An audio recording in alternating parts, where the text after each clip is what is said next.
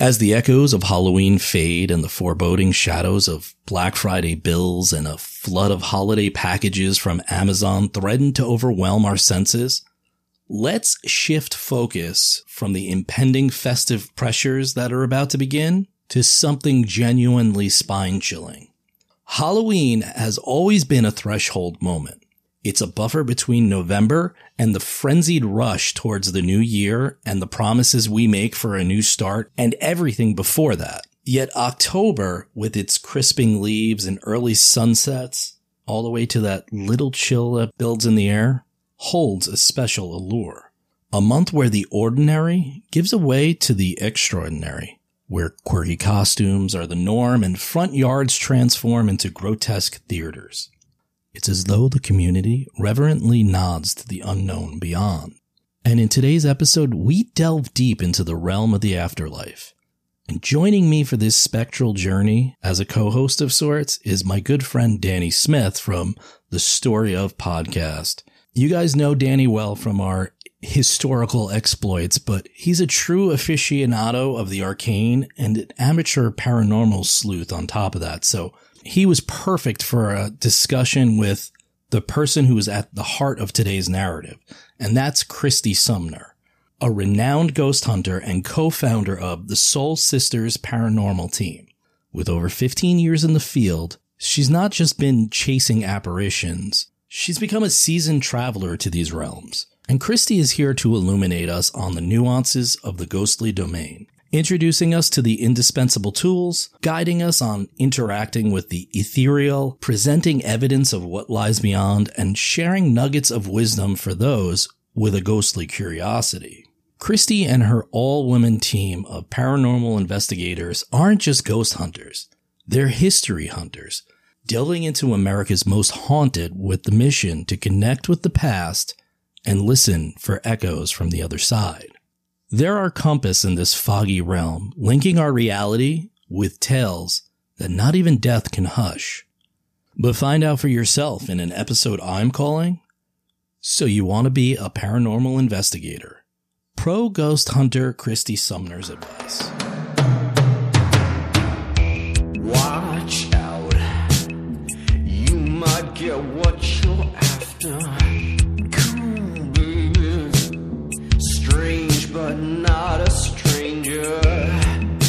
I'm an ordinary guy, burning down the house. Hello and welcome to the With Jay Burke Show. My name is Jason Burke, and though I'm technically the host of this podcast, it's the guests who truly take top billing. This is a place for curious minds who enjoy civil and sometimes meandering conversation. If you appreciate a few laughs and want to come away with knowledge about subjects that aren't always easy to break down, then you're the person I want listening to this podcast. Today, I'm excited to host a truly special episode. And what better way to set the mood than by welcoming two exceptional guests to the show? First, returning again is a man who needs no introduction. A good friend of the show and a friend in real life, Danny Smith, who you all know from the Story of podcast. That's a podcast where Danny and his friends research and piece together the stories behind weird history, strange tales, odd occurrences, and crazy legends with a comedic twist. And then we have Kristy Sumner, who together with her twin sister Jenny formed the backbone of the renowned Soul Sisters Paranormal team. Established in 2014, the Soul Sisters quickly ascended as foremost authorities in paranormal investigations. They've traversed the nation, delving into haunted venues such as the iconic St. Augustine Lighthouse and the infamous Lizzie Borden House. Armed with cutting-edge tools, they've unearthed convincing audio, visual, and photographic testimonies of otherworldly presences. Beyond public expeditions, the Soul Sisters graciously extend paranormal investigations to homes and businesses. Furthermore, they lend their expertise to venues keen on marketing their territory as haunted landmarks. Notably, Kristy is not just an investigator. She's an accomplished orator, educator, and speaker. Together with the Soul Sisters, they enlighten many at paranormal conventions and symposiums. So I want to thank you both for coming on today. Well, thank you, Jay. I appreciate that. Quite the intro.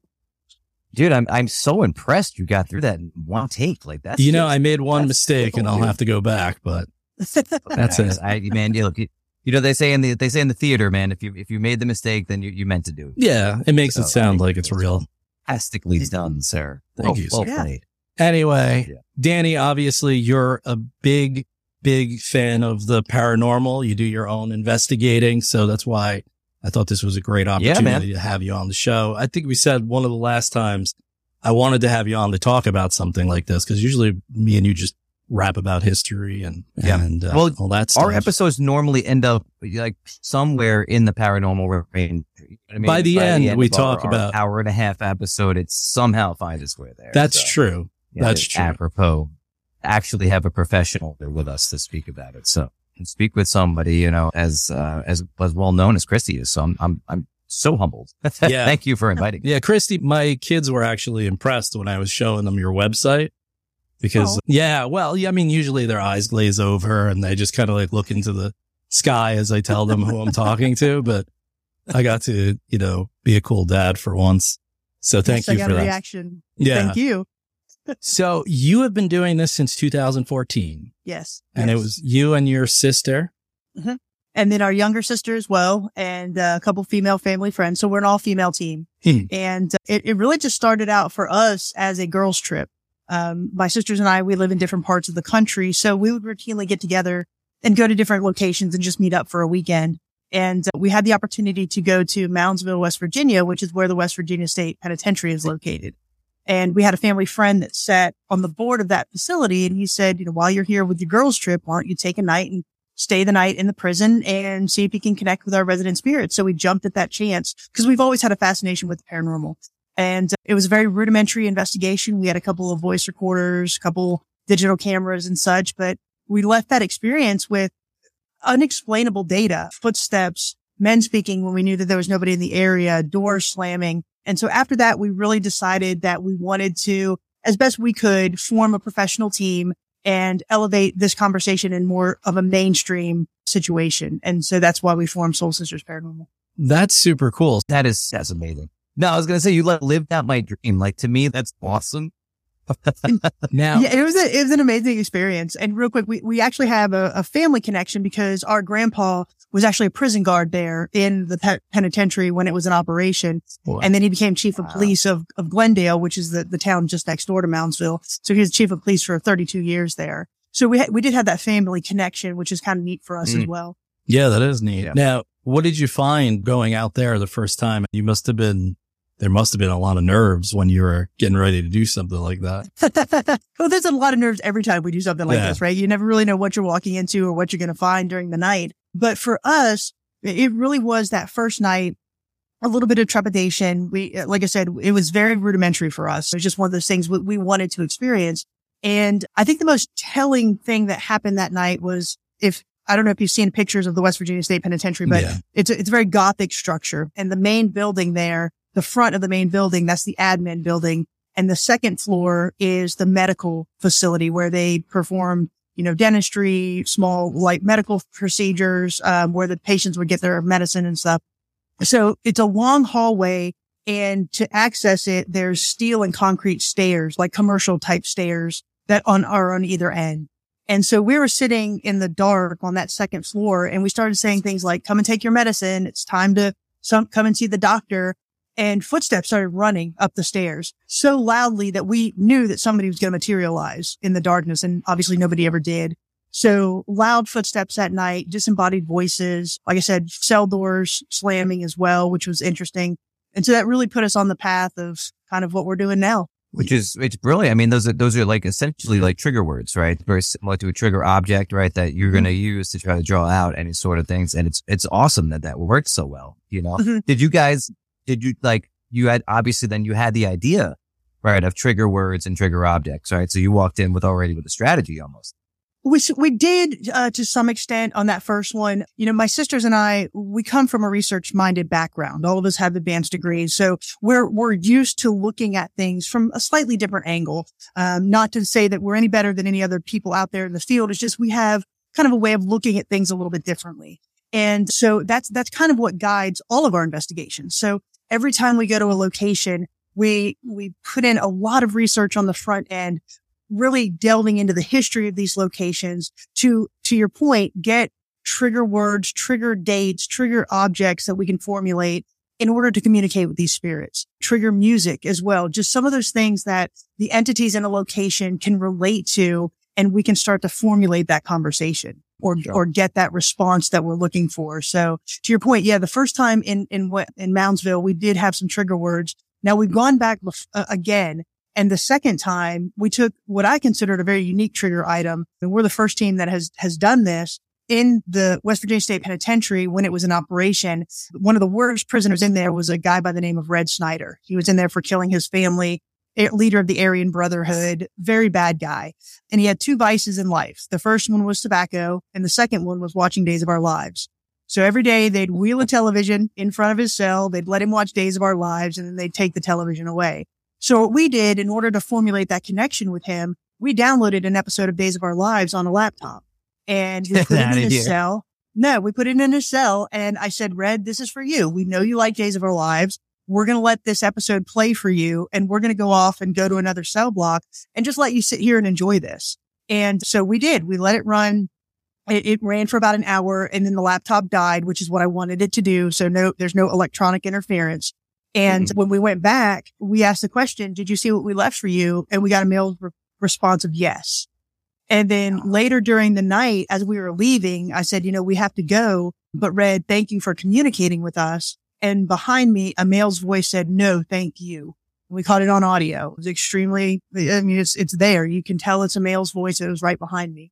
And so I think because we had made that connection with him, he was thanking us for kind of showing him kind of some of the stuff that he wanted. Yeah, that's actually an interesting way to go about it, because you're not antagonizing. You're actually trying to really communicate with the entity. And you see most, I mean, I think most stuff I see on TV is kind of, I don't want to say even just staged, but it's set up for eyeballs, just get eyeballs there. So there's a lot of maybe antagonistic kind of nature to it. But I like, that's an interesting way to go about it. Yeah. And, for us, and I'll just address a couple of your points.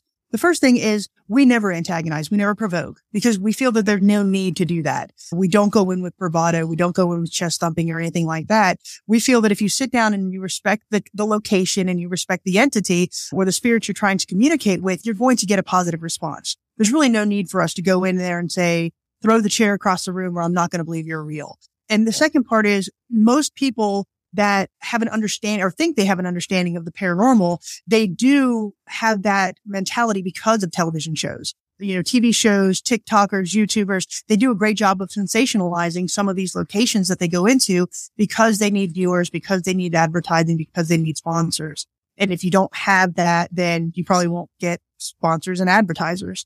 And so I think the audience just needs to be aware that some of these shows, they have to be sensationalized for that very reason. I can honestly say that the locations that we've gone into, we've never felt malicious or anything malicious, anything dark or demonic, nothing like that.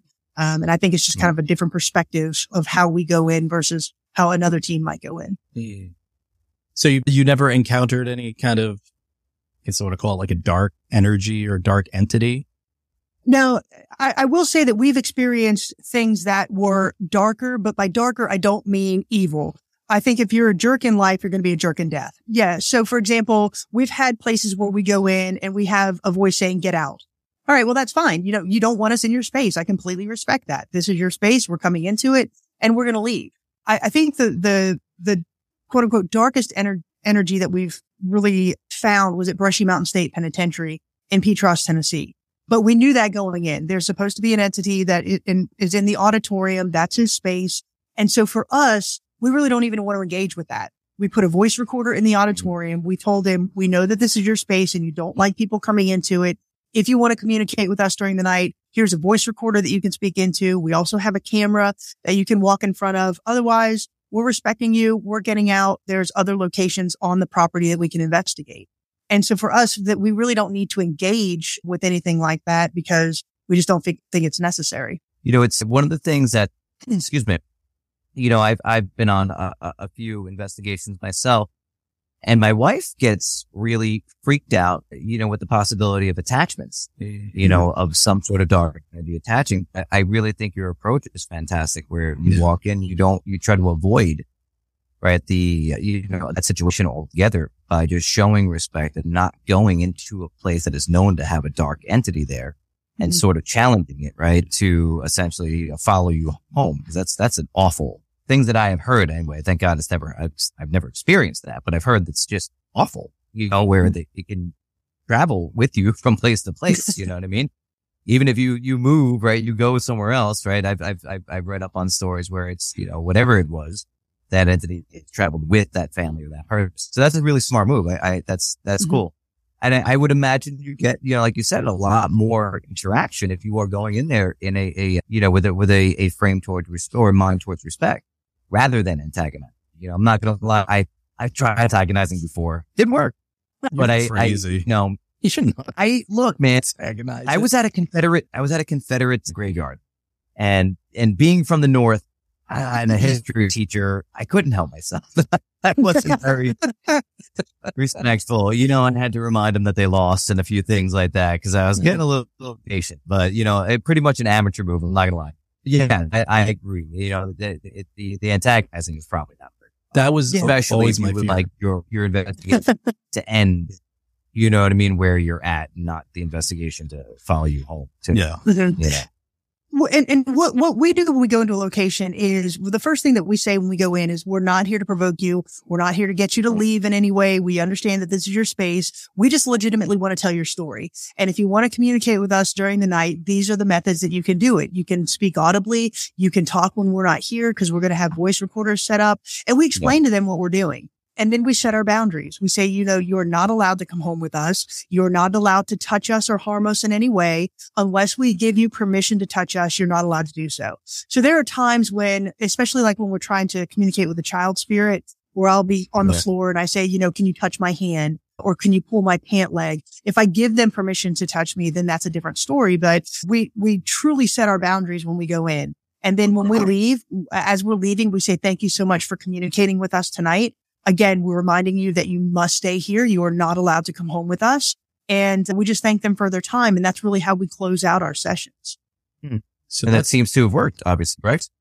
It does. It does. And I also think that because we're an all female team, we go in with a different sense of, I'm not going to say I'm empathic, but a different sense of empathy for some of these locations, more so than an all male or a co-ed team would. And I think because of that, we get some different responses than other teams might because we're all female, especially when it comes to women or children.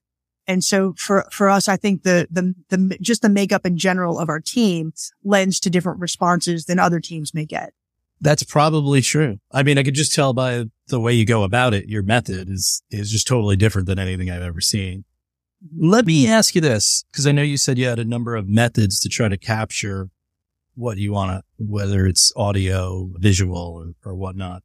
What has been your most successful method?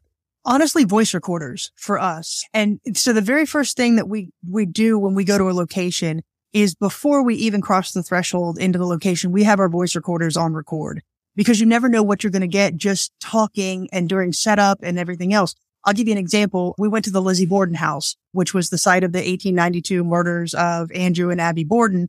And, Lizzie Borden was tried for those murders, found not guilty. So we investigated the house, and there were 5 of us in there that night, 5 females. And we had set up all of our voice recorders. We had some on us, but we were still bringing in our luggage because we stayed the night, a complete overnight. So we were bringing in our luggage and our equipment from the car. And so 3 of us were upstairs and 2 of us were downstairs, Jenny and Cara. So they were sitting in the parlor, and Jenny and Cara were just talking about the day. And then they started talking about the differences between the Villisca axe murder house, which we had investigated prior, and the Lizzie Borden house. And Cara makes the comment, being axed to death would be a horrible way to die. And a man's voice says it was. And we caught it on the voice recorder that was sitting there. And so for us, the voice recorders are our best tool. And, if I were to go in with nothing else, it's a voice recorder. And then after that, we have different night vision video cameras. We have different electronic tools that we take in with us as well. But the voice recorders is our best tool that we use. Okay. What are your thoughts on the spirit box? Do you use the spirit box? Do you, I love the spirit box. A proponent of it? I want one so bad. I've never been able to use one yet. They're cool. You know, it is a controversial tool in the paranormal community. A lot of people, you either love it or you hate it. For me, I absolutely love it. So for those who don't know, a spirit box is, generally speaking, it's an AM/FM radio that's been modified to very quickly sweep through frequencies. So when you turn it on, it sounds like as you're going through these frequencies. The idea is that the spirits can use the white noise to communicate with us. So I'll give you an example. We were investigating the Ma Barker house, which is in Central Florida. We were the first team allowed to investigate this location, and it's the site of the 1935 shootout between Ma and Fred Barker and members of the FBI. So on January 16th, 1935, the FBI tracked down Ma and Fred Barker to this house. A gun battle ensued, and it's the longest gun battle in FBI history. And it culminated with Ma and Fred being killed in the upstairs bedroom of this house. So when we went to do our investigation, we had the spirit box running. And we're asking questions in the room where Ma and Fred's body were found. And you can hear it sweeping through the frequencies. And I said, what happened in this room? And through the spirit box, it said, they murdered us. We the ones dead. And as that phrase is coming through, first of all, the calculations is astronomical that those phrases are going to come together via radio, right? Via radio stations. And as the phrase is being said, you can actually hear the static of the frequency still changing behind it. So that really solidified to me that the spirit box is a cool tool that we use on every investigation that we go to. Yeah. You get an intelligent response to a question, right? It's, and it's very telling. Yeah. That's cool. Absolutely. Yeah. I've seen those. They're pretty freaky, honestly. I mean, like, I want one so bad. Yeah. They look cool. It's so neat. I think if I ever did this, I want to start with that. I know that's starting at the top, but like, it's one of those tools that you either love it or hate it. Yeah, absolutely. And like, I've seen them a few years ago, and that's kind of like where I was like, oh my God, this thing is amazing. But you've mentioned that you've had access to so many different spots. How can you describe the process kind of that you guys go through to get access to these areas? Is it difficult? Like, how do you approach it? Like, what is your, what's your approach to maybe contacting? Like, I'm in awe that you get to go to all these places. Like, how does that work? Well, it varies. So the first way is that there are those locations that allow paranormal investigators to investigate. So for example, I'm currently sitting in the historic Scott County Jail in Huntsville, Tennessee. It is a location that I own with my co-owner, Miranda Young, and we bill it as a historical museum and a paranormal research center. So we allow paranormal investigators to come in and investigate this location. They pay a small fee and they get the location for the night. So there are a lot of locations across the country that allow you to do that. So the first thing that we do is we contact those locations and we set up a time to investigate. Another method is we get asked to come in. People watch our YouTube channel or something and they'll call us and say, would you like to investigate our location? We've had that happen numerous times where we're invited in to investigate because they like the way we present the history as well as the paranormal. And then the third one is we go out and we research the location and we ask the owners, will they allow us? So for example, the Ma Barker house, it had never been investigated before. So we approached Marion County, Florida, which is now the owner of the house, and asked them if they would allow us to be the first team to investigate. And we told them what we did. We gave them a very cohesive presentation on what we do, and they allowed us to investigate the house. And so those are kind of the methods of how we find the locations. A lot of prep, and I guess, yeah, absolutely. Just having a cohesive understanding. Like, we're not in here to mess around and kind of just, you're in there for actual research rather than views and likes. Right. Oh yeah, you absolutely have to, and we talk about this on when we get asked the question, we don't monetize anything that we do. Everything that we do is self-funded. I don't monetize my YouTube channel for that very reason, because I don't want somebody to come back and say, you're doing this, you're finding this quote unquote evidence because you want likes and subscribes. Nope, that's not the case because I'm not monetized. And so that we want to keep it as transparent as possible. And, for us, our main driving focus is the historical significance of these locations. Before we investigated the Ma Barker house, again, this shootout happened in 1935. Before we investigated the Ma Barker house, very few people in Marion County, Florida even knew about it. After we posted that video, it's been seen over 50,000 times. We got requests for interviews. We got requests for podcast interviews, news interviews, radio interviews. And we had people contacting us saying, I live a mile from that and never knew that that was there. Or I grew up in Marion County and never knew that was there. Thank you for putting that history out there. Sure. And that's what we love, right? To be able to tell this historical narrative and say these places are important for this historical significance. And that's what we love to do. You know, we get to have this tactile experience with these locations. I get to touch the doorknobs of the Lizzie Borden house. You know, I get to put my fingers in a bullet hole at Ma Barker house or sleep in Brushy Mountain State Penitentiary. And not many people can say that they do that. And that's what we love to do, is to be in these places and tell the history. That's true. I mean, I think it's because you have a professional way of going about it. You could obviously see you're very intelligent with it or very, very educated about it. And it seems like, you know, just to go off of what Danny's talking about, I guess the way he's asking, it's like it's just so funny to see you just started with this one West Virginia State Penitentiary. Mm-hmm. And then it seems like it just snowballed from there. It really did.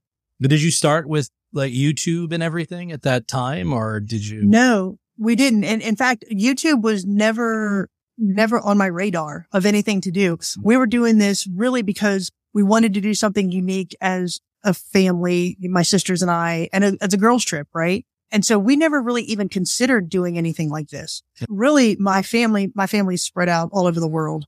And so we were getting aunts and uncles, you know, messaging, what was it like? What did you feel? What did you experience? And so one of my cousins just said, why don't you just put it on YouTube? And so our very first video that we put out there was our Fort Mifflin video, but that was our 6th or 7th investigation. And so then after that, we put it up and we just happened to capture a shadow figure at Fort Mifflin. And so when we released the video, Fort Mifflin shared it out. And that really kind of started us, you know, on this journey where we started to get, you know, for lack of a better term, fans and viewers and people really enjoying what we do. And like I said, to be able to share the history of these locations that many people don't even know about, that's what really kept us going and what keeps us going. Which is, that's awesome. And I have so much respect. I'm a history teacher. So, you know, the fact that you go into this with such a love of history is fantastic. Your thoughts? Okay, real quick, shadow people. What is your theory? What do you have an idea? Do you have a theory about what they are? So the shadow figures that we've captured or that we've experienced, for me, I just think that they're a manifestation of the energy. And okay. I think the reason we don't see a lot of them, like we can go to 5 or 6 locations and never see a shadow figure. And then you go to the 7th one. Yeah. Yeah. And so, but I think because it takes so much energy to manifest as that's why they're so rare. You know, I think it takes much less energy to say a word or a phrase than it does to manifest as a complete apparition. Now, that being said, full body. Yeah.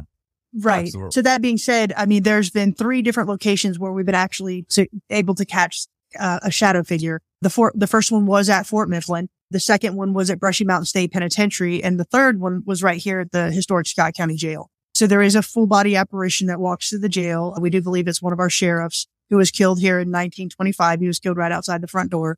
And so we see him routinely. We've captured him on film one time as a complete apparition.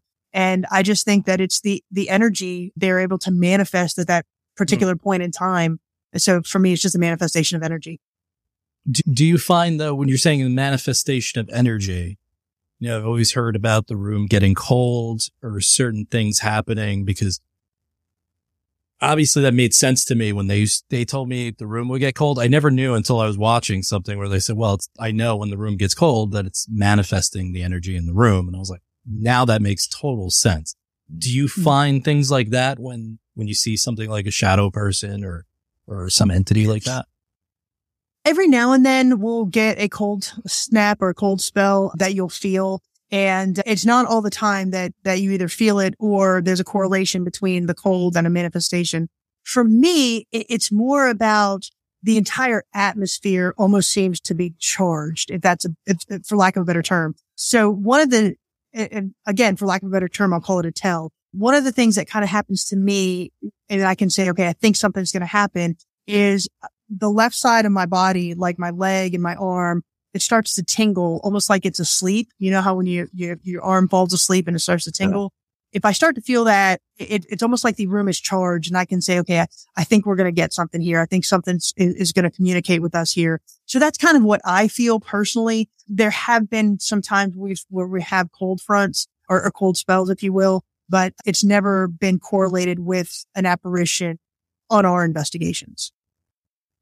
Your sense, with the tingling, is that something that gradually came on, or was that, you know what I mean? Like did you notice like you became more in tune maybe with spirits as your investigations went further, or was it something that you kind of had the ability to do, on day one?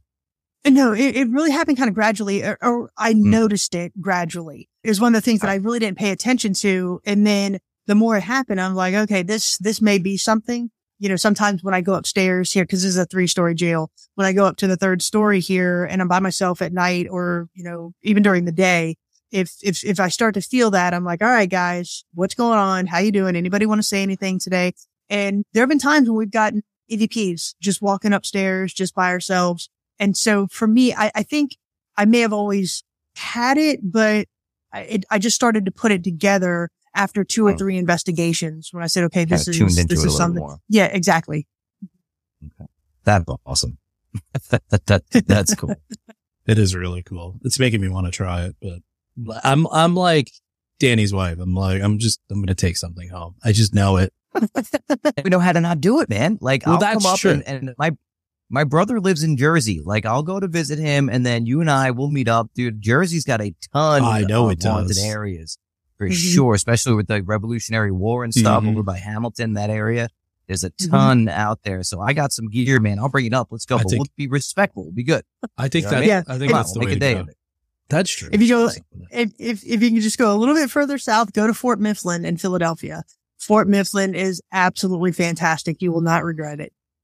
How is the ability to get in there? Is it easy? Yeah, for overnight investigations. Yep. You just contact them and they'll let you go in. But even during the day, if you just take a day tour, they have, what's interesting about Fort Mifflin is it was a Revolutionary War fort that was very important to George Washington when he was trying to get his army into Philadelphia. So basically this small band of soldiers was able to keep the entire British Armada from coming after George Washington and allowed him to get his army into Philadelphia. So it's a very important fort, but after the Revolutionary War, it was then used in the Civil War as a prison camp. And then, during the Korean War and the Vietnam War, they actually had munitions there for safekeeping. They stored munitions before they shipped them overseas. But even during the day, they had these casemates, these subterranean rooms where they kept munitions cool. You go in there with a voice recorder, even during the day, and there's a good chance you'll get an EVP. We've investigated there one night, but I've been on several day tours there. And almost every time we've captured at least 1 or 2 EVPs when we go into these casemates. Okay. So Jay, that's it, man. We're doing it. I think we should. Yeah, just go take a day tour. Just go take a day tour and take a voice recorder with you, sit in one of the casemates and just start asking questions. Yeah, we're going overnight. Forget that. We're going overnight. There you go. We're doing it. We're going full. Let me know. I'll meet you up there. Yeah, it's just like, all right, man. I don't do anything. I can't play with this. No, I can tell you're like with the people who just throw the baby in the water and teach them how to swim. You just go right for it. Yeah, that's it, dude. I'm psyched. Like, I'm getting ready to roll. I'm going to pull out my gear and run. There's a cemetery down the street from my house. It's down this dirt road behind my house. I'm rolling down there after we're done. I'm going to go take some EVPs down there. There you go. I got my stuff ready to go. You went to a few places this summer, right? Didn't you, Danny? Yeah, not this summer. Last summer we did. We went up to Lake Bomacene in Vermont. Okay. Which was right at I don't know which direction it was, but it was at like one of the ends of the lake is an old cemetery back from, they had gravestones from the 1700s old. And we went there and we definitely caught some stuff for sure. We had the K2 meter was going nuts. And it was the first time that, I had just gotten my K2 meter. And I had used it quite a few times. Obviously, in the house, you want to check it up. You make sure you put it next to the microwave, make sure it works and all that stuff. Yep. And I had done a couple of investigations prior to that. And I hadn't got anything. Not everyone's is a hit. It's cool. That's fine. But we were there, excuse me. And I noticed that my cousin's wife, who she said she's lived in that area her whole life. And she feels as though she has a sixth sense. And I never doubted her at all. But I was on one side of the cemetery and I'm walking over and I'm seeing her and she's with my other cousin, another female. And they're leaning down towards this gravestone and out of the corner of my eye, I see the K2 meter lighting up. And I was like, oh, they're getting something. I was like, oh my God. So I walk over and just very quietly just start observing. And I had my camera. So I got it all on tape, which is cool. It's got the infrared and stuff. And it was intelligently answering questions. And it was like, yes or no. If it's yes, please bring it up to the red. If not, bring it back to the green. Hey, can you bring it up to orange? And there it goes. Hey, can you do that? And it was super cool. And then as quick as it started, is as quick as it stopped. And then it was just done and nothing for the rest of the night in that area. But it was just cool. It was one of my favorite moments because, I had some gear that worked. You know what I mean? Because you never know. That's fantastic. And that was cool. And the fact that we were able to document it, and actually get it, it was, got it on tape. And it was like, can't deny that. I don't know. I'm not going to be one, to come out and say, this is 100% proof, but I can explain it. Exactly. We were in the middle of nowhere. There were no electrical wires around us. I can't explain it. There was no reason why this K2 meter, with electromagnetic frequency was going off at this one gravestone for a limited time, seemingly answering questions and stopped and we couldn't get a reading on it again. It just didn't make any sense. I've got no answer for that whatsoever. Call it what you want. But for me, that was pretty cool. So, well, Kristy, do you deal with a lot of skeptics? We do. And for me, the way I answer that is we're not trying to convince anybody of anything. What we're doing is we're going to these locations. We're controlling the environment as much as we can control them, noise pollution, light pollution, all of that. And then we do our investigation. And what we are left with is, to Danny's point, the unexplainable. And we put that out there. And if somebody wants to come and say, well, I think it was this, this, and this, then I will definitely have that dialogue. If they can explain it, that's fantastic. But for us in the moment, these things that we're experiencing are unexplainable. So you can watch the videos for the history. You can watch the videos for the paranormal. You can watch it for both, but it's not us trying to convince you of anything. So very rarely when we say, oh, this place is haunted, what we say is this place had a lot of unexplainable data that night. And that's how we really describe it. But, and that's kind of how we quell some of the skepticism of what we do. Just by saying that if you don't believe it, that is absolutely fine. My job is not to convince you. What we're doing is, like I said, just putting out this very interesting documentary that's interesting for us and showing you what we did during the night. But, it's such a research and scientific, way to approach it, which I think is probably disarming to a lot of people. You know what I mean? You're not rolling out there saying, look at this, it's crazy. There are plenty of shows. We don't necessarily need to name them that are on television that go out there, you know what I mean? With a point, okay, and again, it's like, it's the same thing like you guys mentioned before. It's like newspapers, they're looking for ratings. I get it. I understand. Not putting anybody down. But yeah, when you go at it and you use terms like unexplainable data, it is a very disarming term to somebody who might be looking to say, oh, you're looking, you have bias or you have a point to prove or this or that. But yeah, it's a smart way to do it. It's a very research and it's a very, scientific based, scientific based method to it. I mean, really all science is, especially with experiments, is replication, right? Absolutely. Are you able to replicate?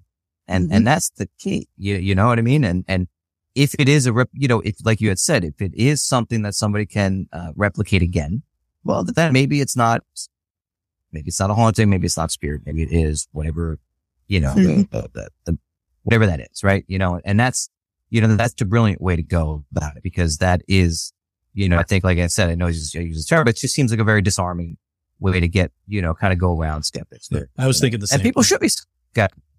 Skepticism is good. We should be skeptical in a way. Otherwise, I mean, what's the point? I mean, we all obviously, I don't know. Let me ask you. So I've had, prior to any of my investigations, I had multiple experiences in things that I couldn't explain. And I would say I was always a believer. I've always had an open mind to it. Always been very spiritual. But before I do any of my investigations, I had a few, instances where I was like, oh shit, like that was crazy. And it's going into my investigations. I was already a firm believer in, the other, whatever you want to call it, past life, the other work side, whatever. And to me, it's almost, I don't know. I love to, again, replicate experiments, but it's almost kind of like a drug. Like, no matter how many times I've seen it, it is just this rush and this thrill of, oh my God. And it's almost like, I don't know, it's like a drug. It just makes you feel special, right? That it does. You know what I mean? Can you identify with that? You know what I mean? That you got to experience something like this. It's a crazy feeling. I don't know how to describe it, but it's a work. And I want it again. I want this again. It never gets old. It doesn't. And that's what's so great about this field, right? I can investigate Brushy Mountain State Penitentiary tonight. You can go in and investigate Brushy Mountain State Penitentiary tomorrow, and it will never be the same investigation. You will never get the same evidence that I got. You may hear a disembodied voice. You may hear footsteps, as I did, but it's not the same. It's not the same investigation, right? It's unique to you and your investigation and your experience. And so that's what I find so fascinating about it. And it is a rush. For us, what we do is we go into a location, we set up stationary voice recorders, we set up stationary night vision video cameras. And then when we're done with the investigation, we sit and listen to all of it and we watch all of it. So if I've got 10 voice recorders running for 10 hours, I'm listening to 100 hours of audio. And so, and to listen to that 99.9% of the time, I'm just listening to static for 10 hours. But when you hear that voice that comes through at, hour number 11, it's fantastic. And it keeps you going because in that moment, when you know that nobody is in that room, and most of the time we get male voices and that there's no men on the property at all, that's unexplainable to me. That's cool. Yeah. So it is definitely a rush. I can see that. I can't say I've had too much experience with it. It's something I don't doubt. Just even, and I have kind of an analytical mind, but, even when you're talking about the sensation you get, I start thinking about like Jungian philosophy, talk about collective unconscious and stuff like that. And I think there's something to that because I talk about this sometimes, and I've talked about it in prior episodes where it's like feelings are intangible things you can't really touch, right? I mean, it's hard to explain. They're real, they're there, that it's something, in the ether somewhere, but it's hard to explain. And I could imagine it's probably the same way for talking about going between, I don't know if I want to use the word going between different worlds or whatever. Maybe it's just a boundary we have trouble crossing. Mm-hmm. And the way that I explain it, and this is kind of the theories that we work on, I'm a Christian. I do believe that there's heaven. I do believe that when people die, most of the time, their spirit or soul, whatever you want to call it, will ascend to that next realm of heaven. I do think that there are certain circumstances where the soul is allowed to stay behind or the spirit is allowed to stay behind. We hear the term unfinished business. I do believe that is a thing. So some of the spirits that we communicate with have an unfinished business. For example, my granddaddy died in 1986. And I was very close to my grandmother, who's my Nana. We call her Nana. So I was very close with Nana. And in 2016, when she was 94, I had a very vivid dream. This dream was the most vivid dream I've ever had. And it was Granddaddy. He came to me in this dream and he said, I'm waiting on your Nana and you're going to be getting a call soon. 2 weeks later, we got a call that Nana was in an accident. She completely crushed her hip. She went into the hospital, ended up developing MRSA, went into hospice, and she never really recovered from that. So she was in hospice for about 4 weeks. And on the day that she passed, literally 3 hours after she passed, with permission from my family, I looked at Jenny and I said, I know where she's going. She's going to meet up with Granddaddy in the room that was depicted in the dream in their house.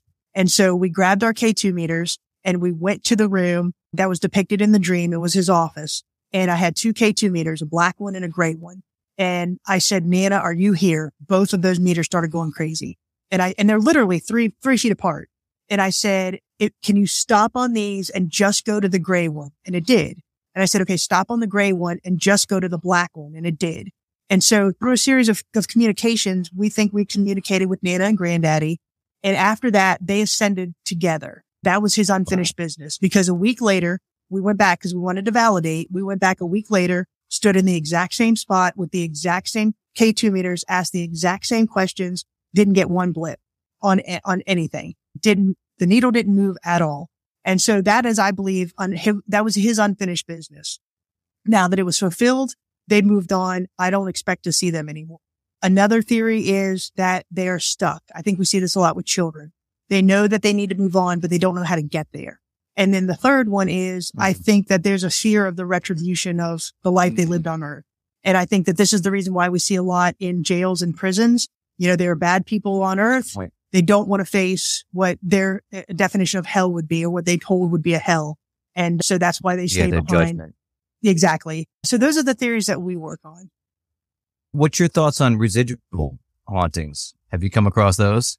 Yeah, absolutely. So for me, the way I explain residual hauntings is, if you think of a vinyl record and it's on a record player and there's a scratch on the record, every time the needle hits the scratch, it's going to jump, right? It's going to have that beat in the sound or the music.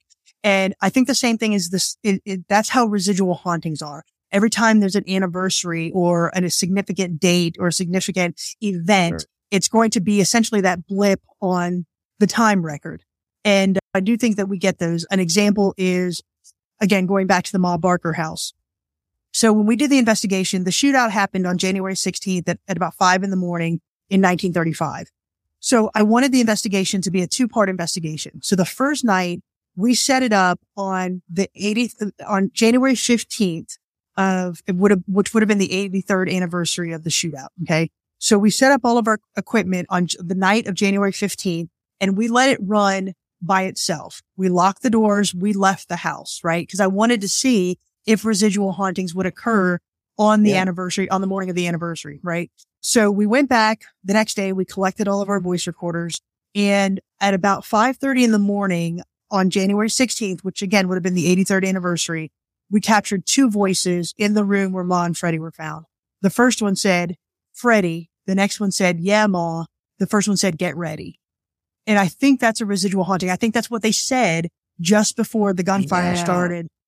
When the gunfire started. So do you think that's a spirit, or do you think that's just like an energy imprint, like you're talking about the scratch on the record? Do you think the spirit's gone, but it's almost like a loop? I think that was the spiritual imprint. Absolutely. Right. But I do believe that Ma and Fred are still in that house, because we did go back 2 weeks later. Because again, it was a 2-part investigation. Jenny and I went back 2 weeks later. We were in the house for about 8 hours. And we were capturing intelligent responses. For example, Ma and Fred were part of the Barker Karpus gang, which was the most prolific gang of the 1920s, 1930s. And so Alvin Karpus, was the other leader of that gang. So we were in the house and I said, "Can you say the name Alvin?" And through the spirit box, it said Alvin Karpus. I had never said the last name Karpus. I just said, "Can you say Alvin?" And it said Alvin Karpus. So I think that is intelligent. Yeah, I think that's intelligent. We use a device called a REM pod, which is essentially like a K2 meter that hasn't, they're very fun. And the cool thing about the Ma Barker house is we had complete control of that environment, because the house sits on about 40 acres by itself. There's no power to it. There's no water to it. And so we were able to 100% certainly say nothing is affecting this environment outside of us. Yes, exactly. So when we were upstairs using our REM pod, we were getting extremely intelligent responses off that REM pod. And so that led to the fact that there are intelligence in that house as well as residual. Wow. Do you mind explaining a REM pod? Because I don't know if anybody else knows what it is that's listening. Yeah, absolutely. So basically they're amazing. Yeah. So a K2 meter is a device that measures electromagnetic energy. They were actually designed for electricians to find energy spikes in houses, right? So they've been repurposed, obviously, for ghost hunting. So a REM pod is essentially a step up from that. It's also a proximity meter that measures electromagnetic energy. The thought is that if a spirit can walk up to it or manipulate it in any way, it has an audible alarm as well as the light array. And it also measures, it also measures temperature fluctuations. So if the temperature drops significantly at a very rapid pace, it will sound a different audible alarm. So theoretically, if you're in a house with no power, you should be able to sit this thing down in the middle of the room and it should never go off, right? Because no energy is acting on it. But when I say something like, "Freddie, if you're in the room, can you touch the red device?" and it starts lighting up and going off. Again, that's something that to me is unexplainable. I can't explain that because there's no energy source around it. Yeah, that's crazy. And just, as you had said, from you hear from the, mom and Fred Barker, like, Fred, get ready. Just as a historian, like that is a piece of history that is unknown to any human being. You know what I mean? Exactly. And the fact that you heard that. Oh my God. You know what I mean? Just from the historical side by itself is like, that is one of those lost pieces, that we'll never ever get back. And you got to hear that. Like, that's so brilliant. It's just so amazing. Like, really, it blows my mind just from the historical sense of it. Because the Barker gang and Ma Barker was huge. Like, that's a big name. Like, that's nuts. And I absolutely love everything about that story, from the how she grew up to how her kids grew up to how they formed the gang and met Alvin Karpis. I mean, that story to me is just fascinating. What led up to the gun battle. I'm a major history buff about that story for sure. But to your point, that's exactly what it was, right? It's almost like you're hearing a time capsule that nobody else has heard before. And, we've experienced that in several locations. The Exchange Hotel in Gordonsville, Virginia.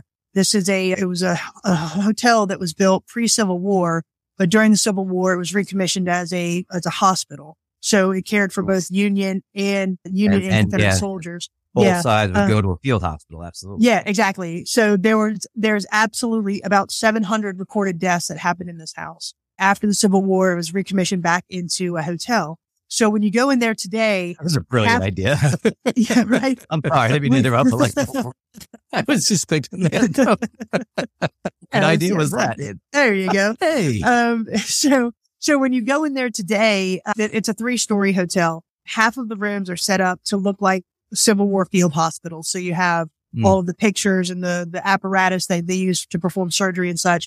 And then the other half is set up to look like the hotel rooms of that period, the 1860s, 70s, 80s. And so we were there. There were 4 of us that night, and we had a voice recorder sitting on one of the beds in one of the hotel rooms that looked like a hotel. And 2 of us were outside and 2 of us were in the house. But we were on the 3rd floor, not the 2nd floor. And during the night, we captured a man's voice that said, "I don't know. I'll be back at 4:30," which to us is a residual. But to your point, it's almost like that time capsule. So we thought it's either a doctor saying that I'm going to be back at 4:30 to check on this patient, or maybe a train conductor saying, the train is going to leave. I'll be there at 4:30, that sort of thing. But I do think that was a residual phrase that this gentleman said during that time period. And it's fascinating to hear it. Which it's crazy if you think about it, because I don't know how else to describe it, but really, in a sense, that voice has time traveled. Yeah. I mean, that's a good way to put it. That, I mean, for real. I mean, if we want to talk, at its very essence, that's time traveling. Their voices legitimately echoed hundreds of years. And you were there to hear that echo that was first spoken, 160, 170 years ago. Absolutely. That's mind boggling. It's just, you know what I mean? It just blows my mind. It does. And it adds such a cool element to life, because sometimes life is just so boring. You know what I mean? And to learn how that maybe spirits and time travel are real, like, that's amazing. Yeah. Sign me up. Like, what really fascinates me are the voices that we get that you could absolutely tell inflection or a dialect or an accent. There's been several EVPs that we've captured here in the jail here in Tennessee where you can absolutely recognize that Tennessee accent, that kind of that drawl. And those to me are the most fascinating, because it very much solidifies, one, it's regional. It's supposed to be here. It's got that regional dialect, and it's something that nobody that is capturing it speaks. That's not how they sound. So those are the ones that really intrigue me. Have you ever had, obviously you've went into residential homes. Do you have people coming there just to, I don't want to say exercise or get rid of a spirit? Because I understand going to a place that used to be a Civil War hospital where so much, tragic death happened and violence. You could definitely see it there, but have you seen it in residential homes that nobody really knows about? Absolutely. So the way we approach residentials is the first thing that happens is usually they'll contact us, say, "Hey, I don't want you to think I'm crazy, but this is happening. Okay. And really the first thing that they want is somebody to believe them that they're experiencing something. So the very first thing that we do is we'll research the location. I'll also tell them to go get a voice recorder, just, $30 from Best Buy or whatever from Amazon, get a voice recorder and let it record in your house for about 24 hours and either send it to us or you listen to it and see if you capture anything, if you hear anything. The next thing that we do is we go in and we look for those environmental factors to see if anything can be causing this that they may not think about. For a very quick example, we were asked to investigate a business and the guy was adamant. He had just opened about 3 or 4 weeks prior. He was adamant that it was haunted because at night, all of his cameras were doing all these weird things. And so it's a storefront. It has a glass storefront. It's got mirrors, got display cases through it. So we investigated for about 3 hours one night. We weren't experiencing anything. And so I left some of my night vision cameras in there and I said, we're going to leave these. So when we came back the next morning, I asked him if he had activity and he said yes. And I said, well, give me the timestamps. I'm going to cross-reference those with my cameras. And what we found was the way his storefront was positioned, it said perpendicular to a road with a high volume of U-turn traffic. So when the cars would make the U-turn, the headlights would come into his store, bounce off the mirror, and essentially blind his night vision cameras. And to him, it looked like something was manipulating the cameras because he wasn't thinking about the headlights. And so I told him, either move the cameras or take down the mirrors, and I think your haunting will go away, and it did. So that's the very first thing that we look at. The next thing that we do, we'll go in and we'll actually perform an investigation. And if we find anything, we'll present that to the homeowner and say, okay, this is what we found. This is to us is unexplainable. And you have some options. You can live with it. You can coexist with it if you want, if it's not harming you and you're fine with that. And a lot of homeowners think, hey, that's cool. I live in a haunted house. This is great. I just wanted validation. And then there are those that say, I want to get rid of it. Now, we personally don't do that, but we have people that we know that will. So they'll come in, they'll cleanse the house, they'll request the spirits leave. And I've been to some of those exercises and they're fascinating, but we personally don't do that. Do the religions matter in that? It does. So yeah, so you'd call a priest. I did one out in, Colorado where they called a Native American shaman. And he did a whole bunch of stuff with feathers and sage and all of that stuff. And so it does. And then really it's about the homeowner just saying that this is my space, right? You're not allowed in my space anymore. Exactly. They kind of reclaim that space, but they just need a little help doing it. Interesting. What are your thoughts on demons? Do you believe that they exist? Are they real? Or what are your thoughts on that? I do. I do believe that demons exist. I don't believe they exist to the extent that the shows have said they exist. Sure. But to me, when we go to these locations, we're attempting to communicate with something that had a human existence. It lived, it died, and for whatever reason, its energy and spirit is still here. I don't believe a demon had a human existence. It's the representation of evil, of the good and the evil in the world. So I do believe that it exists. I do believe there's certain instances that can provoke it to appear. But, and that's why I think some of these people on YouTube and TikTok and all of that need to be extremely careful, because I do believe that they can manifest that if they go in with the wrong intentions. But personally, we have never seen it or experienced it. But I do believe that it exists. You also don't go in with that kind of attitude or with any kind of antagonization towards it. So exactly. It's like you said, you're playing with fire. The only thing when I think about demons and things like that is, do you think that's almost something that's self-fulfilling? And what I mean is what always bothered me when I think about demons is then there's the absence of God there, or the absence of light. And I'm always like, well, where is that? And I don't know if that just has to do then, if all of this is true, does it have to do with the person and what they're helping to manifest it? Yeah, absolutely. And so I do think that obviously your intentions of going into a location will really drive what is going to happen to you. I believe if you go into a location and say, you SOB, come up here, hit me, scratch me, do this, or I'm not going to believe you're real. I think you're going to get that response, right? It's essentially like going into somebody's home and saying, I'm taking over this place and you can scratch me to get me out. It's the same concept. But I don't think that what most of these people are experiencing when they do that are demons per se. I think demons are a very, for lack of a better term, specialized category that is not as prolific as people say. I think they're happening in certain instances, not every time somebody goes into a location, if that makes sense. And so I do believe, to your point, your intentions are really going to manifest that, but you may just be dealing with a spirit that is a jerk and wants you to leave, not necessarily a demon. Necessarily a demon. Gotcha. Do you think that demons may be attracted maybe a bit more to somewhere that's had a bit more trauma, right, than the average place? Is that, you know what I mean? Do they kind of feed off of that type of energy, do you think? Or is it just happens more just a manifestation of what the person's maybe necessarily looking to see, or the kind of energy they bring?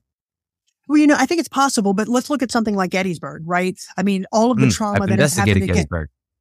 Exactly. I mean, I've been to the farm tour several times, right? But how many times have you witnessed a demon in Gettysburg, right? Even though you've got this, every time you've got this location that has all of this traumatic energy, loss of life, just sorrow over this entire area. But you don't see demons there. That's a good point. So I think it's really a matter of kind of what you're trying to manifest. To Jay's point, it's almost like a self-fulfilling prophecy, right? If you go in and you say, I need to see a demon, and you call forth one, when you're a real jerk about it, I think you may get that type of response. I've also seen it. It's like they tell you not to open a portal or whatever you want to call it, whether it's a Ouija board or through some other means. Yeah, I don't mess with Ouija boards. They're no good. Yeah. We don't mess with those either. Not so much that we don't believe in them per se, but again, it's that connotation, right? You go in with this certain expectation when you use those things, an expectation that you're going to get a certain response, and just how the public perceives them. Again, for me, with the demonic conversation, it's something that's there, but I just don't think it's as prevalent as it's made out to be. So, for example, we investigated Prospect Place Manor in Trenway, Ohio, and we just happened to be there a couple of weeks after a very famous television show that's still going on was there, right? But we went upstairs to the attic area, and there's a dead bird there. And the docent was saying, we can't touch it because this certain person said it was a demonic pigeon. I said, a demonic pigeon? That doesn't make any sense to me. And he said, we need to leave it there and do all this other stuff. I said, that doesn't compute. I don't think there's such a thing as a demonic pigeon, but demonic that is pigeon. Yes, exactly. So that is kind of what is perpetuated through television and media right now. Yeah. So I say that to responsible to tell that to somebody. You know what I mean? Like, agreed. And so for us, like I said, we just kind of steer clear of that because we don't want to really even delve into that side of it. But I do think that if you go into a location with the wrong intentions of provoking and really kind of showing your tail, for lack of a better term, I do think you'll be met with resistance.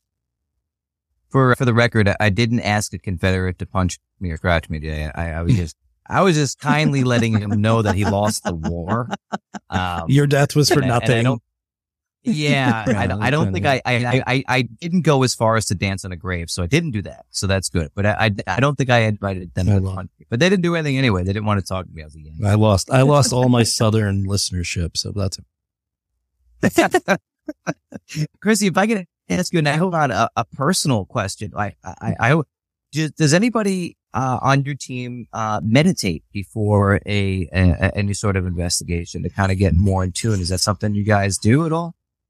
Not so much meditate. We do sit down and have conversations about what the investigation is going to look like. We do say a prayer before we go in, and we'll say a prayer when we come out, but not so much really sit and meditate as you would probably think. It's more of us just kind of sitting down, getting a game plan, kind of getting our head right as a team, more so than anything else. Which essentially, you could say it's the same thing, because really, all it's really doing is you're just centering yourself and getting yourself focused on what you're trying to do. So, okay. All right. So, it's a form of getting, you're not just like, They're running in.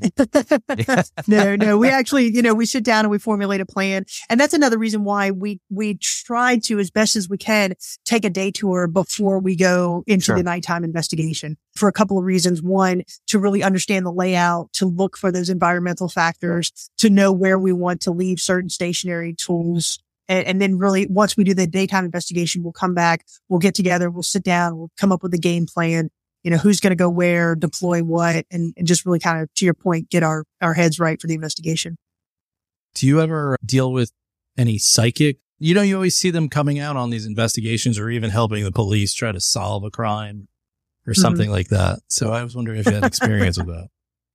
Not as Soul Sisters Paranormal. We've never had a psychic join us on the team. Really, that's more about logistics than anything else. Honestly, the hardest part about what we do is getting everybody, because we all have, professional lives, getting everybody to a location and getting it all that worked out. So really, that's more about logistics. Now, here at the historic Scott County Jail, we have psychics come in here all the time. Some of them are more spot on than others. I'm not gonna disparage anybody in their abilities. Some of them have told us things that we know for certain did not happen, but that's fine. As long as you have that belief and you're passionate about it, that's okay. But, to come in and say things that aren't true, that is a little bit different for us. When somebody comes in, we do give them, if you're investigating, we do give you a history tour. You need to make sure that the history is right if you put out any type of video or whatever. But a lot of the teams that come in, they do have psychics, and some of them have been pretty spot on. Yeah. That's cool. Yeah. I've always wondered this. Is there more activity at night? Do ghosts care if it's the night or the day? Or is it just more fun to do an investigation at night? Because I prefer to do investigations. I always thought that had to do with the energy. Ambient. What are your thoughts? Right? Does it really matter? Like, do they know what time it is? Why 3 a.m.? Is it? Yeah. The witching hour, right? What's the deal with the witching hour? Like, is it a thing? I did not. Well, see, here's my thing. So 3 a.m. at what time? At Eastern time, Central time, Mountain time? What are we doing? That's a great question. It was 5 o'clock somewhere, right? Yeah. Exactly. Listen, the spirits come out no matter what time of the day. Going back to the Mom Barker house, after we did the investigation, I enjoyed it so much that I became a docent there for a year. And I would go back into that house numerous times during the day. I'd open up for tours. I'd open the door and I said, "Hey, Mom. Hey, Freddie." And sometimes you get a response, right? You hear a footstep running upstairs or good morning. Same thing here at the historic Scott County Jail. It does not matter. We could be sitting here at noon and you'll hear somebody whistling upstairs or you'll hear footsteps on the back stairwell. A couple months ago, I was actually opening one morning and we have 3 stories. So I was opening up and I had a cup of coffee with me and I got up to the 3rd floor and I said, "Good morning, guys. Anybody want a cup of coffee?" A guy said, "Yeah, I'll take one." He was in the, I'm the only person in the building. So it does not matter. Fort Mifflin, we captured some great stuff there during the day. We actually went out to, when we did the Villisca Axe murder house out in Iowa, the very next day, we investigated Malvern Manor, and that was a day investigation for us. And we captured some amazing evidence. So it does not matter day or night. The spirits don't care. Yeah, that's what I always figured. I know it's probably better for TV, you know what I mean, to have more of the spooky ambiance, but I know it was, they have a shift, you know what I mean? Well, the thing about the night is a couple of reasons. One, some of these places, like here at the jail, we have daytime hours. We have a historical museum during the day, so you have to do it at night. And also your senses, as you know, Danny, your senses are so different when you're not relying on sight. Absolutely. When you're in the dark, your hearing becomes more acute, your smell becomes more acute, your feeling becomes more acute. And I think it just makes for a better investigator when you're doing it at night, because you're not relying just on sight. You're letting the other things take over. And that to me is all, that's the experience in and of itself. Sure. Yeah, I agree. I absolutely prefer night investigations, but I just wasn't sure if the spirits really had a preference. You know what I mean? Like, cause they're going to do their thing no matter what. Yeah, exactly. And I would imagine what most spirits, when they were alive, did things at daytime, like the rest of us. Right? Yeah. That makes a lot of sense. But yeah, I don't know. I think Gettysburg, is a great place to go. I had a great time at Gettysburg. Oh, have you ever been to Eastern State Penitentiary? Have gone there? I have not. You know, we were going to go at one point, but I know they started coming up right at COVID. They started coming up with some new rules and such. So we have never been there. No. Okay. But you know, Jay, that's not too far from you. No, it's not. Yeah. I've heard some of those. We'll hit Portland. Telling you, fellas, Fort Mifflin. Fort Mifflin. Yeah, we'll hit Fort Mifflin for sure. Absolutely. I need like, I'm on some break jam coming. I need like 4 or 5 people at least, and I have to be in the middle. That's my rule. Sure. You need a ring of safety. I just I'll need get like I'll get my brother and my nephew, and we'll all, you know what I mean, and we'll go very respectfully hit it. Yeah, You know, we'll hit it in a very respectful manner. I've talked to you about this, Danny, but there's a place by me. It's right over the border here up in New York State, the old 76 house, and they have a lot of activity there. And my son was always interested in it. He actually wanted to have his communion there just because he wanted to hear the guy talk about the ghost stories there. But yeah, that was another place where Washington stayed there, and a bunch of revolutionaries, but they have tours there too. It's at like 2 a.m. for whatever reason. Again, the night shift, and they talk about like, I think they'll put pennies on the tables and they go flying off and stuff like that. But it's funny because they've been there so long. They're just like, oh yeah, I hear footsteps upstairs. It's probably what you go through, Kristy. Like, oh yeah, just the footsteps. It's nothing. You know? Yeah. And, you know, it's funny. Like I said, my co-owner, she's my best friend, and she's also a paranormal investigator. And that's how we met. We've known each other for about 7 years now. And we'd always talked about getting a haunted location and running a haunted location. And it was one of those, as soon as we got the keys, like, we're going to be here every night. We're going to be investigating every night. And now it's like, okay, y'all do what you want. You'll hear footsteps. So like, can y'all just knock when it you off do for something today? interesting, come call me. Okay. Like, this is, Yeah. when you're ready to start opening some cabinets, let's go, people. Let's take it up a notch. Listen, Come on. it happens. If you go to our Facebook page, we actually have one of our doors opening. We caught it on camera. The door opens in the middle of the night, and it actually, whatever it is, we have a jail cat. Her name is Sully. She stays here during the night, and yeah, something opened the door and kind of shoved her in and shut the door behind her. Wow. Now, have you noticed, does she seem to, be a little bit more in tune? Yeah. Have you noticed that? She does. So there are several times where like she'll go up with us to the second and third floors, and she'll act like somebody's petting her. Like she'll lay down and kind of roll over. She'll look at it like she's following, like, in her eyesight, she looks like she's following somebody. And then there are times where she'll just refuse to come upstairs. Like, nope, I'm not doing it. Nope, you can't make me go up. I'm not doing it today. So it just kind of varies. But, we had a conversation when she was a stray that came in about 1.5 years ago. And we had a conversation with the spirits and said, listen, she's going to be here. You guys need to coexist. And we had a talk with Sally, and she seems fine with it. She stays here and she's pretty happy. I mean, if she didn't want to, she'd be gone. That's true. Yeah. If it scared her that much, she'd be out of there. So obviously she doesn't mind to. Nah, I think she's very content here. Like, so surreal. I do live on my dream. I'm just thank you from you know what I mean, from side. Thank you for doing this, because that's just amazing. Knowing that, you know what I mean, you get to immerse yourself in this. Oh my God, that's awesome! Like, that's so amazing. And I'm not that far away from you. I'm in North Carolina, so I'm not that far from you. So well, then I might over come here. by. Yeah. I think I should probably come by this summer. So my wife and I are always talking about coming to Tennessee. And maybe we'll take it over to see it during, the summer break coming up. That would be great. I've never been to Tennessee. Okay. Here it's gorgeous. So Yeah. It's what part of North Carolina? we're over by Raleigh. So I got a couple of hours to go before I can get to the mountains. So once I hit the mountains, we hit Gatlinburg, I think, right when you first get over the border right over there. I'm about 3 or 4 hours from Asheville. And then, so I got a little bit to go after that. Yeah. About an hour and a half. Yeah. You're booking up your summer, Danny. Dude, I am. You kidding me? My wife's going to be so mad at me. She's going to be furious. Can't go on, but again, can't go there this year, honey. I got 2 places I got to go.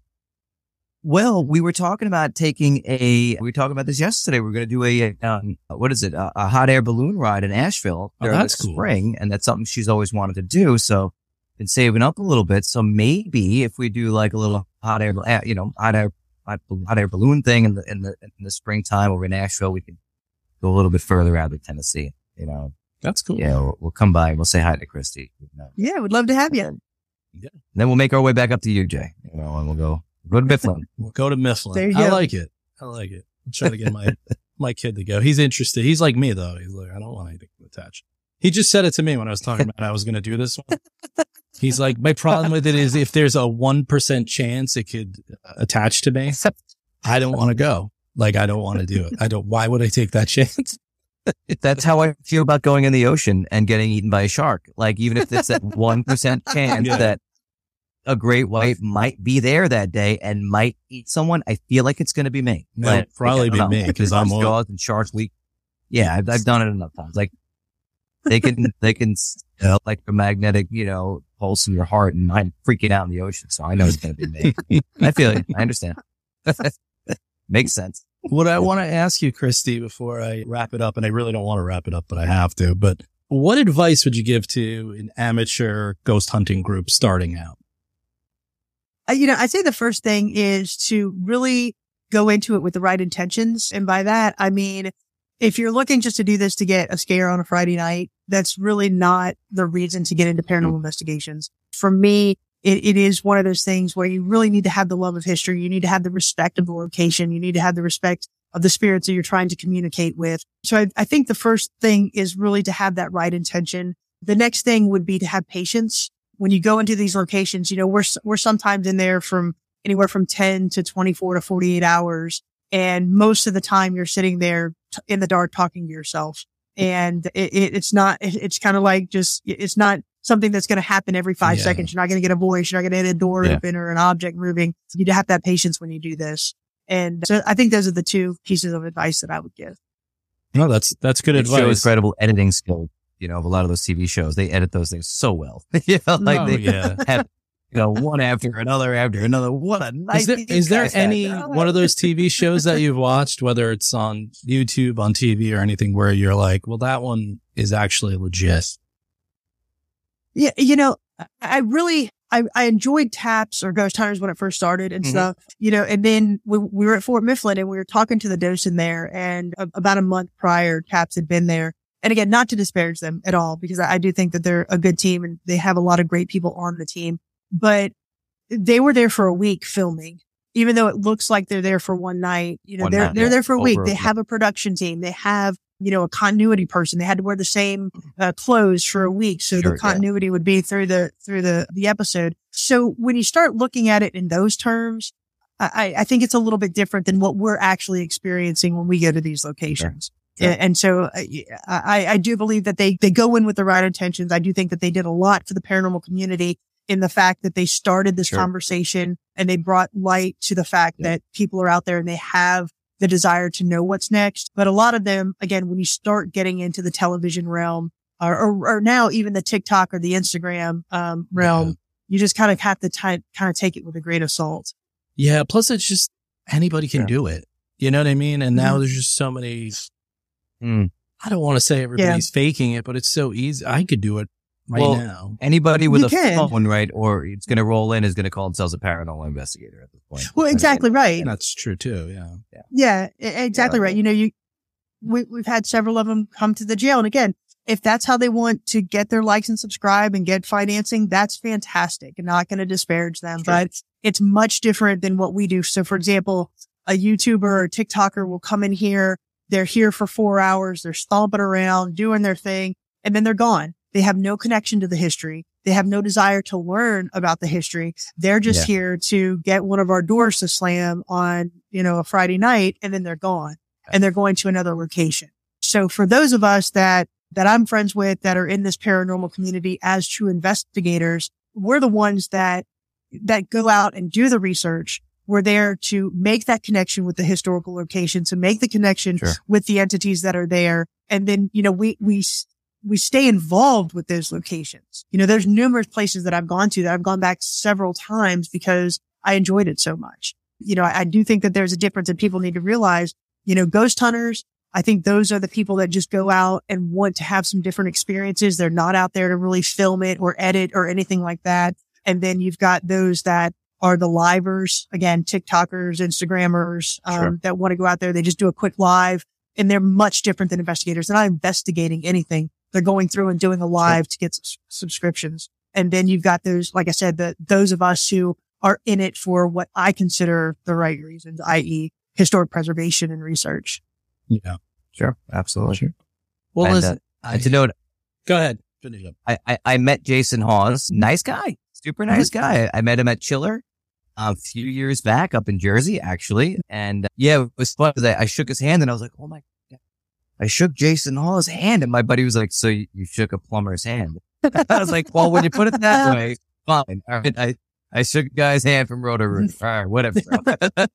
But he was nice enough where I stopped him in a crack. I was like, Jason? And he was like, hi. And I was like, I'm a big fan. He shook my hand. I was like, oh, wow, that was nice. Exactly. Threw my friend against the wall that night. You know? So he seemed like a good dude. I was like, that's cool. Right. And that's the thing, Brandon Alvis Alvis and, who was on Ghost Hunters, Brandon Alvis and his team came out and they've investigated the jail for their new television series. Again, there are people out there doing solid research. Absolutely. But you just have to realize that when you're watching these shows, when you're watching these people who are monetized, you have to look at their motivation behind what they're doing. And so if you keep that in mind, absolutely watch it for the entertainment if that's what you want to do. But you just have to realize that there's a difference between them and what we do as true paranormal investigators. Right. I'm sure it's like a double-edged sword. It's good that they bring some kind of awareness to all these places and all these, the history of it. And it's good to have that there is an entertainment value to it. It does get people watching it, but I'm sure, like you said, the double edge is sometimes it's not done the right way, right? I mean, I'm sure it's like that in every industry. To your point, to your question earlier, I mean, the most common question we get asked is, are there demons in your location? That is the number one question that we get asked, to the point where if you're coming in just to look for a demon here, you're not invited. You're not welcome here. I mean, we have a very strict policy that you are not to come in here. And if you say that there's a demon in this location, I mean, we have our lawyers on standby. We will not allow it to happen here. Wow. And we've actually had teams that are not coming here because of that. And that's kind of telling in and of itself. Yep. If you can't sign a waiver that says you're acknowledging that there's no demons here, then we've got a problem.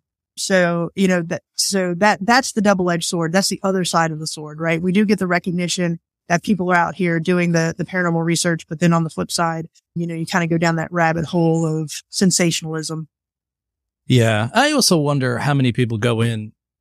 It's like you're talking about people coming in want to see a demon. Mm-hmm. And, which is crazy. Well, but it's kind of putting in your head, you're just looking for all that kind of stuff. Then at that point, you're going to look for something subjective and make it whatever you want. Right. Or, like, for example, you'll hear one of our door slams upstairs and all of a sudden, Satan himself is sitting on our bunk.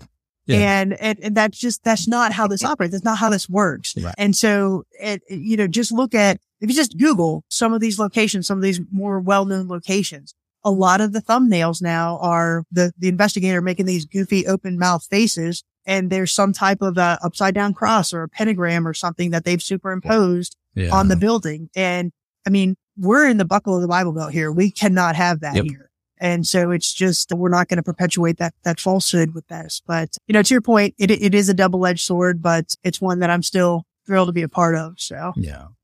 Well, that's great to hear. So what's on the horizon for you guys? Well, we do, to your introduction point, we do a lot of paracons. We make appearances at paranormal conventions. We do speaking engagements. One of the things that I've been researching extensively for the past couple of years is paranormal tourism and historic preservation through paranormal tourism. So I'm hoping to be, I put in proposals to speak at a couple of conferences next year. So hopefully those will be approved. We'll be speaking at the Women of the Paranormal Conference in March. We'll be speaking at a fundraising conference for, it's called Scare Away Cancer. So we'll be at Old Harriman Hospital in December. And then we hope to have our next 3 investigation videos. Hopefully they'll be out by the end of the year, and then some more investigations next year. Awesome. Do you have any investigations planned for Halloween? Actually, we're going to be here at the jail. So just Makes sense then. Okay. Well, yeah, once you're a location owner, it kind of eats into your investigation time just a little bit. So Sure. we have a lot of things planned here for the historic Scott County Jail here in Huntsville, Tennessee. We've also partnered with Rugby, Tennessee, which is a utopian village that was built in the 1880s. And so there's still 14 of the original structures there. Yeah, there you go. So we'll be over there doing some things this October. So we have a lot of different things planned. We do ghost walks here throughout the town of Huntsville. We'll be doing ghost walks throughout Rugby. So a lot of things moving here in October. All right, Tennessee, go out and go say hello if you're out there, folks. Yes, please. Yeah. Well, listen, thank you for coming on, because I actually could have just done this forever, but my wife's going to kill me at some point. She's got to work tomorrow. But I was thinking if you ever want to come back, maybe I'll have Danny back. Me and Danny are big history guys. So, I look at a lot of these places and I think you could probably do like a one-off on some of these places, what you found, and we could talk about the history of it or whatever. I'd love to. Yeah. I'd absolutely love to. All right. Well, I'm going to try to hold you to that. So yeah. Absolutely. Listen, you pick a couple of locations that we've gone to and we'll talk about them. To your point, I would talk about this forever as well. So yeah, let's get round 2 going. All right. Sounds good. I'm down. Danny, what you want to tell us what you're doing? Cause I almost forgot to, you're just like on the show now. So it's like, yeah, I guess so. I mean, look, I already told you, you're like an honorary, guest on my show. So Yeah. you're going to be on for your, 4th? I think 4th. Yeah. So. Yeah, something like that. So yeah, I know we're starting up season 3 of the Story Of podcast, where a bunch of guys choose the topic independently. We don't share any information whatsoever. We meet up in real time and discuss what we found, everything from the paranormal to my Bigfoot. I got my new Bigfoot and a banjo shirt on.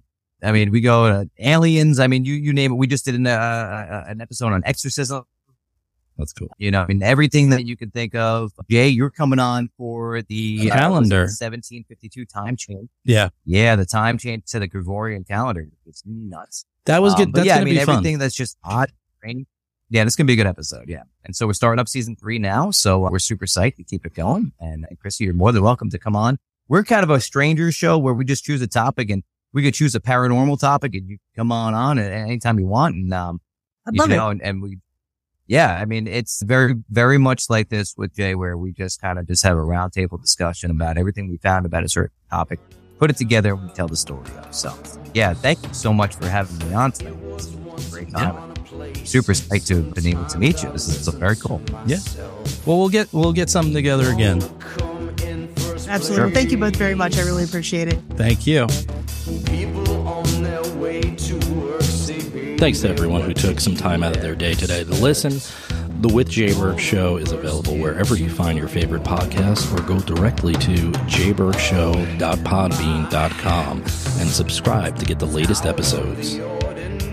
I know it may not always be a straight line, but I hope we'll see you again to take the journey and escape a while for thoughtful excursions into the world of ideas across politics, technology, pop culture, and all realms of civic life.